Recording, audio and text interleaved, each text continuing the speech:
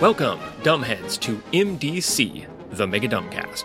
In this season, I'm identifying the dumbest thing on every single goddamn page in a trio of adventure modules for TSR's Marvel Superheroes RPG, starting with adventure MT1, All This and World War II. Every episode is one page, every episode is short. All This and World War II was written by Ray Winninger and published in 1989 by TSR. Today we're discussing page 47 of All This and World War II. Today begins chapter 23, The Big Battle. This is the last proper chapter of the adventure. It is the climax of the story, and it is fitting, then, that it captures the duality of this adventure. On the one hand, painfully straightforward and predetermined, yet on the other hand, it makes you say, what the fuck are you talking about? Let's start with the straightforward part. After the whole story so far, returning to World War II to deny the Nazis superweapons stolen from the future, splitting up and teaming up with the invaders, coming back to American command in Italy and being ambushed by Red Skull, finding out that General Dozer was a mind slave of the Nazis, thanks to Hypno-Wash. If your boys are like mine, their brains take a beating on the battlefields of war-torn Europe. But when you've got 70 million rowdy boys, saying no to war isn't an option. That's why I use Hypno-Wash. I'm sorry, I was momentarily possessed by the spirit of unctuously snarky commercial moms. Hypno-Wash. Red Skull used it to brainwash the general, but you slipped the trap, presumably. Otherwise, you're dead now. You're excused from the podcast. Assuming you slipped the trap, now is the time when the Nazis, with or without their flying saucer superweapon, make their big push to attack the Allies. This is the big decisive battle of World War II that you are predestined, kind of, to intervene in. This isn't really like a tight time loop. It's more like a time roundabout. Like you're supposed to go around it and get off at a certain point, but shit's confusing. Mistakes can happen. In any case, whether you're living up to your destiny or not, your destiny is this moment, this battle, the big battle, as the author so eloquently dubs it, and just as it has been throughout their quest, in this fateful moment, our heroes will find that they are only grudgingly allowed to participate. Quote, play out the big battle using the special rules below. First, get out side B of the map sheet and cut out the troop counters located on the third panel of the cover. The gray counters represent Axis forces, and the green counters represent Allied forces. A soldier symbol on a counter means that the counter represents an infantry unit. A tank symbol on a counter means that the counter represents a tank unit.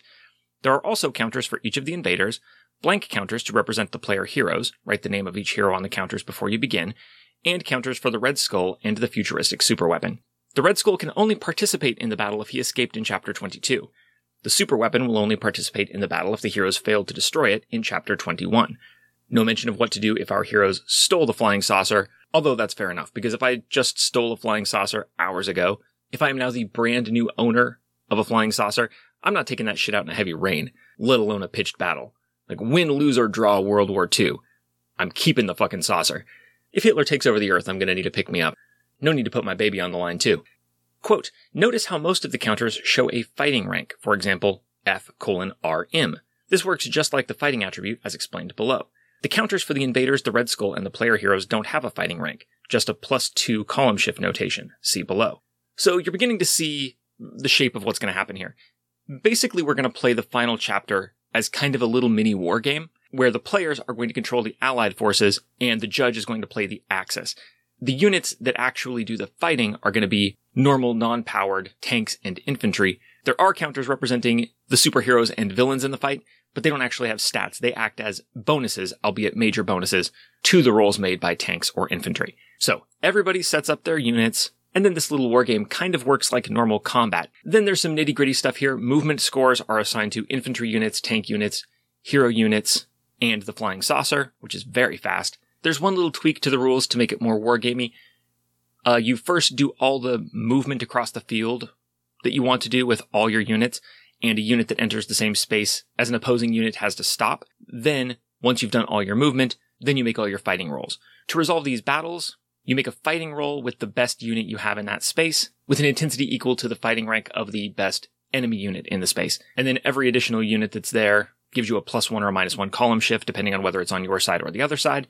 There's a 1 column shift penalty for mountainous terrain. The hero and villain units just count as additional units. They have no fighting score of their own, so they can't be the basis of your fighting roll. They just apply a column shift, which is like fair enough. A superhero is worth an infantry unit, or maybe a tank. That's fine. Seems fair from the perspective of a war game. From the perspective of a superhero adventure game, especially in a climactic battle, I'd love to see superheroes doing something superheroic while there's a mass combat going on, rather than Scarlet Witch going out on the battlefield like, with my mastery of chaos magic and probability controlled, my eldritch mutant might, I'll negate the advantage that the enemies get for having 10 more rifle guys than we do.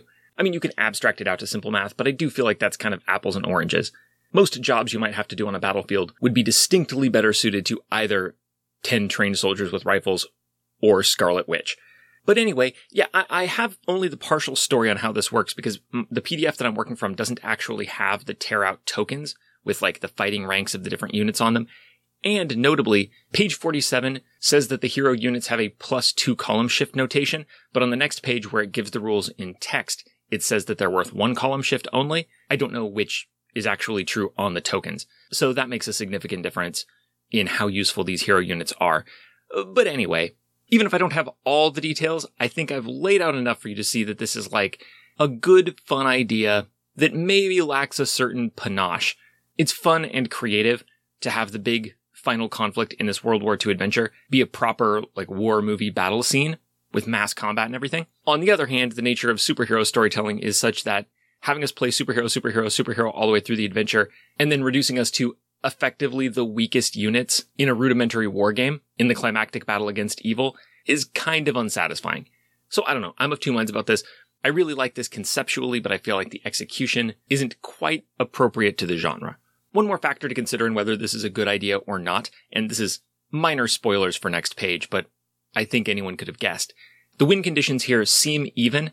Each side has to capture the other's command post. But if the Allies' command post is taken, then they get a bunch of reinforcements, like half of their eliminated units come back on the field. The Axis don't get that advantage, and there are a bunch of extra hero units on the heroes' side. So, to quote from page 48, with the reinforcements and the heroes fighting for the Allies, it is almost impossible for the Allies to lose the battle. When it is all over, go to the epilogue. So there's not at all a pretense that the outcome of this battle is in question. We've kind of run out of things that can have multiple outcomes. We're right at the end of the adventure, so you may have missed the saucer before. In this battle, you're taking it down. You may have lost some fights in the past and had to kind of skulk away. You're winning this fight. That's just the way it is. I mean, before this battle, we all huddled around our favorite book, World War II, Inside and Out, all the people, all the places, and all the events by Hamilton Crane, and read about what is about to happen in the adventure. And what is about to happen is that we're winning this fight, which I'm sure is great for morale in character, but out of character, it may leave the players feeling like, why are we sitting here playing a battle where our characters barely contribute and the outcome is already a matter of historical record? Overall, though, I get what the author is going for, and I feel like I could put my own spin on it. A good GM could make this a really fun way to end the adventure. Conversely, turning now from the author to the artist, I have literally no idea what is going on in the illustration on page 47. It's really important that you see this illustration to see quite how impenetrable it is. So I'm actually going to put this up on a free for everyone post on Patreon. That's patreon.com/megadumbcast, just because it's a convenient place for me to post images. I've been deliberately neglecting Instagram. I got a new phone and it is not so far infected by any Facebook products. So I'm not keen to go back to the MDC Instagram account. I may start a visual companion that's free to view on Patreon instead. But anyway, for now, you can go to patreon.com/megadumbcast. I'll have a post where you can see this picture. Anyway, this image, it's a battle scene. I mean, that much is clear. And it is heroes fighting Nazis. I assume they're heroes. The only reason I know that is because they're fighting Nazis. And because they are wearing what are identifiable as superhero costumes, but not as any particular superhero. Except one or two of them. God, this is very strange. Big battle scene. Superheroes I don't recognize thrashing some Nazis. In various ways, right? Shooting beams, throwing punches. These are heroes with distinctive designs that don't belong to any superhero I'm aware of, for the most part.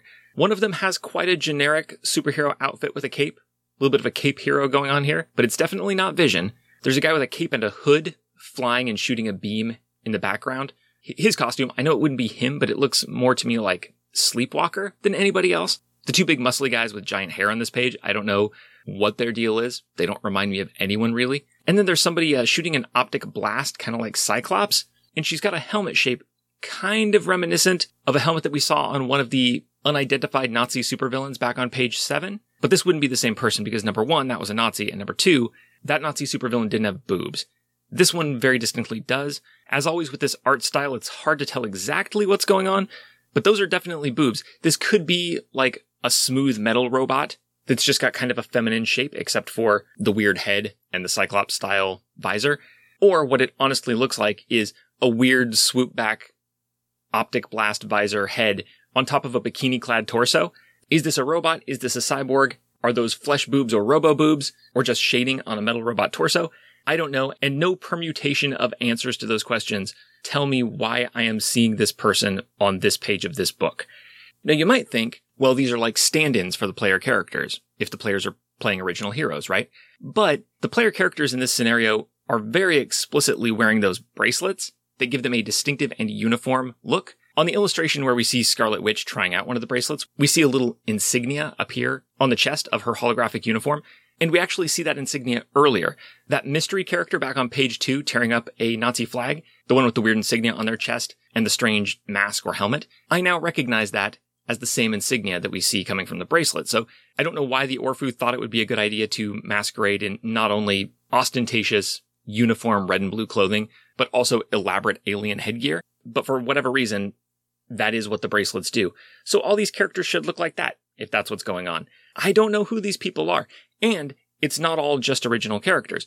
Captain America is here too, but he's not fighting. And I'm not sure he's like really present in the scene. He's facing the reader and he's just like floating in the air with his hands on his hips, just like standing in a hero pose like Superman. His scale and his position make it look like he's not literally here. So I don't know what's going on. Did Captain America die? Are they like remembering him and fighting Nazis in his honor? Because the only other explanation is he's literally standing there doing nothing, watching other people fight Nazis.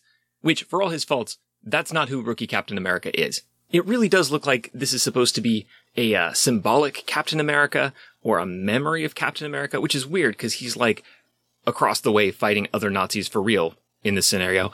And then just to torpedo any rationalization for this scene that we might otherwise think of, down in the lower left-hand corner, we have what looks for all the world to be Giant Man, only not currently giant, punching out a Nazi. Once again, this is also sketchy and confused that it's hard to make everything out, but those antennae on the forehead, if you know Giant Man, like the classic Giant Man costume from the comics, you'll know what I'm talking about. The two antennae on the forehead that come right out from like between the eyes and form a V, that's a very distinctive costume element. Giant Man was an early superhero in the Marvel Universe. The conventions had not been fully established yet, and as it turned out, not a lot of heroes opted for that look. The V-shaped pointy antennae growing out of the forehead of my cloth mask. The only problem here is that we can see the currently ungiant Giant Man punching out this Nazi, and on his arm, we can see that instead of the zigzag glove design of Giant Man's outfit, there's a gauntlet on the wrist here. I'm not aware of any of Giant Man's costumes having both the antennae and a gauntlet. However, everybody in this picture, except for Captain America, is wearing similar gauntlets. So then I thought, well, maybe these are the disguises. Maybe these are the West Coast Avengers, and they're all wearing those gauntlets, and they're disguising them all in different fanciful red and blue outfits, and one of them just happens to bear a strong resemblance to Giant Man's costume. I'm not suggesting that the Orfu knew about Giant Man. I'm just saying that in a process of parallel evolution, Hank Pym's fashion sense, like the Orfu's, has arrived. It looks like the outfit of someone who is only pretending to understand human social conventions. Hank Pym thought those antennae looked great, because he has the fashion sense of a befuddled alien visitor to Earth. So maybe that's it. Maybe this is just the bracelets give you a random red and blue outfit. This red and blue outfit happens to look like Giant Man's outfit. Seems like a big coincidence. But even then, this doesn't work, because if you count up these heroes, like not counting the ghost/fighting spirit of Captain America, or whatever the fuck that is, just cover that up. Don't look at Captain America. Other than him, there are 6 superheroes on this page, so we could assume that they're all the disguised West Coast Avengers wearing the bracelets, and each one of them has a different costume, right? That's not what's described in the text, but at this point, we're far beyond expecting this illustration to reflect anything actually happening in the adventure. We're just trying to make sense of it on its own terms. But per the illustrations in this book, we know what Scarlet Witch's costume is, right? We've seen that costume with the distinctive insignia on the chest in 2 different pictures. One where the person was tearing up a swastika, and the other one where Scarlet Witch was putting on the bracelet, and it was covering her with the holographic illusion of a male weirdo in ridiculous headgear, cleverly disguising the fact that she is actually a female weirdo in ridiculous headgear. Now, she could have swapped bracelets with somebody, but 12 bracelets is just enough for all 6 of these characters to have them on each arm. So all these bracelets should be represented in this picture, and nobody looks like that. It's not even like it's random each time because we saw it represented twice in the illustrations previously. So if these are our disguised heroes, not only is it weird that one of them looks very much like Giant Man, except for a disappointing lack of giantness, but also we're missing the one established disguise that definitely comes from at least one pair of these bracelets. And, by the way, that guy who looks like Sleepwalker in the hood, floating in the air, shooting a power blast out of his hands, that's not a thing any of the West Coast Avengers can do. Two of them can fly without a Skymobile, Wonder Man and Vision. Vision can shoot blasts out of his forehead or eyes, while Wonder Man has not even reached the blasting shit out of his body stage of his career. He's strictly a bruiser at this point. So none of the West Coast Avengers can do what's depicted in this picture. So who the fuck are these people? Are these even the Orfu bracelets? Or did the artist just like drawing gauntlets on everybody? What the fuck is the ghostly upper body of Captain America doing here? While the real Captain America is doing hard work elsewhere. Seems rude, ghostly upper body of Captain America. How are you going to ditch your boy like that to come hang out with these losers? Why is there a robot or cyborg with a swoopy helmet shooting an optic blast in a bikini top in the background? What the fuck is going on in this picture? I have no idea. Is that Giant Man? Beats me. Anything is on the table. It's really hard to pick out a dumbest thing on this page because it's just such a fucking mess. Like, not only is everything probably wrong, but I'm not even confident in that because I am at such a loss to explain what's happening in this illustration. But I'm gonna say the dumbest thing is special edition regular sized Giant Man because I just don't understand anything else in this illustration enough to suggest a different choice. Like, it's weird that in the background, there's this like swoopy head cyborg bikini wearing optic blast character that we've never seen before and never see again wearing bracelets. I'm at a loss to suggest an alternative. I have no idea what you were going for. However, I think that having a character who looks almost exactly like Giant Man on this page is a bad idea. And the alternative there would be don't draw Giant Man. Like, it's not that hard. He has like these weird V-shaped antennae coming out of like his T-zone, like right between his eyebrows. That's a very distinctive look. You could simply have not drawn those. I mean, you could have gone back and erased them if you realized later, if you woke up in the middle of the night as this artist and you're like, oh shit, that's Giant Man. Why did I draw Giant Man? Just go back and just erase them. Do a quick redraw or don't. Just erase them and leave a blank space. Like, who the fuck is going to notice? This art style is extremely sketchy. It's the easiest fix in the world. And it would have resolved the single most confusing signal that this illustration is sending. If these people are all just random weirdos doing something I have no concept of what it is, then fair enough, who am I to judge? But if Hank Pym is here, I don't know what the fuck is going on. Anyway, our heroes, be they Ford's Furies, the Secret Zoomers, the Misfits, the West Coast Avengers, or these 5 never-before-seen randos plus Skip Day Giant Man, who's off his size meds today, whoever they are, they're winning the battle. That much is clear. Join me next time for the epilogue, when I'm certain that all of our deferred metaphysical and epistemological questions about this time loop will be answered on MDC, the Megadumbcast. This has been MDC. New episodes drop every day except for Sundays, when all the previous week's episodes drop in one big megasode on the top-secret patrons-only RSS feed. If you'd like to get access to that feed and support the show, go to patreon.com/Megadumbcast. Contact the show however you want. I am Megadumbcast on Twitter, Podbean, Gmail, Instagram, etc., etc. This episode's theme music is Robinson's Grand Entry March, performed by the United States Air Force Concert Band. Thanks for listening.